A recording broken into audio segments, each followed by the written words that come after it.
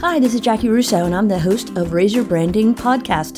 Thanks for coming in and listening. I hope you enjoy it and learn something from it. If it's your first time, please be sure to subscribe so you can keep getting it. You can subscribe through iTunes or through the raiseyourbranding.org website and just put it right into your RSS feed. If you'd like to hit me up for more information, you can find me on Twitter at Jackie Russo, JaciRusso. If you don't like what is being said, change the conversation.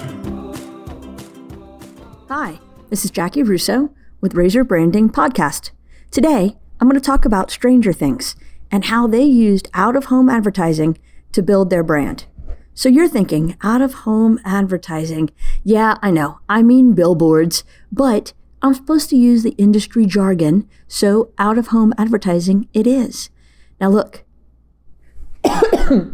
this is going to make a lot more sense to you if you're looking at the blog because there's pictures to go along with it.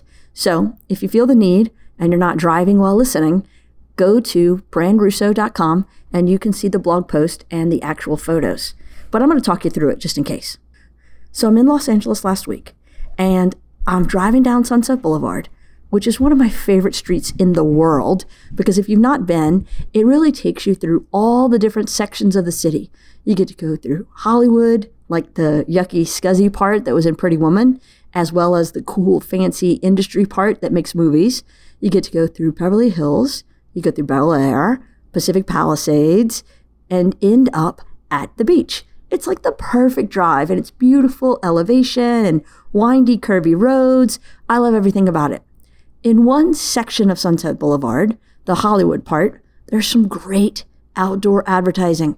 When I first got to LA, because I lived there for years, that's where I started my career, I arrived after driving all the way from Louisiana, and we came in at midnight, 2 o'clock in the morning, and I felt like I just sort of paid attention all of a sudden. We're on Sunset Boulevard, and I look up, and it was almost like being in Times Square. It was bright lights and big signs and cool ads. It was everything that I imagined Hollywood would be. So when I was back this time, after living there for almost a decade and being gone for 2 decades, it was nice to be back to get some work done. I saw how Netflix had used the Hollywood Boulevard billboards to great success for Stranger Things. So I wanted to talk through it. The first section of boards was really what you would expect for typical advertising. It was the characters on the show. It was a little bit of, tune in now, season 3, debuting July 4th, that kind of thing. Then there was a whole section of billboards that were as if we were in the town of Hawkins, which is a fictional town that's in the show Stranger Things, and the boards were advertising different businesses in the towns. So there was a Welcome to Hawkins board, Scoops Ahoy, which factors into the plot. It's an ice cream shop at the mall. They actually made a Starcourt Mall. They took an old Tower Records building that's no longer occupied by Tower Records, RIP, and wrapped it and turned it into Starcourt Mall. There was one promoting the Hawkins 4th of July Spectacular with fireworks. There was one for the Hawkins Community Pool. I think you get where I'm going. And the cool thing was, and I'm not giving you any spoiler alerts here, just in case you haven't seen the show, the strange things that happen throughout the season are actually sort of growing out of the top of the board. So it's a really interesting way to utilize 3-dimensional extensions on this outdoor board and drive attention. It was just very well done. And it made me remember that sometimes we get so stuck on, it's got to be digital, it's got to be social media. The old ways are sometimes the best ways. The Starcourt Mall wrap that they did around the old Tower Records was so well done. There were people lining up to take pictures with it. One wall was the cinema schedule of what movies were actually playing in the 80s when the show takes place and their feature times on all 6 screens. It was just cool. It was smart.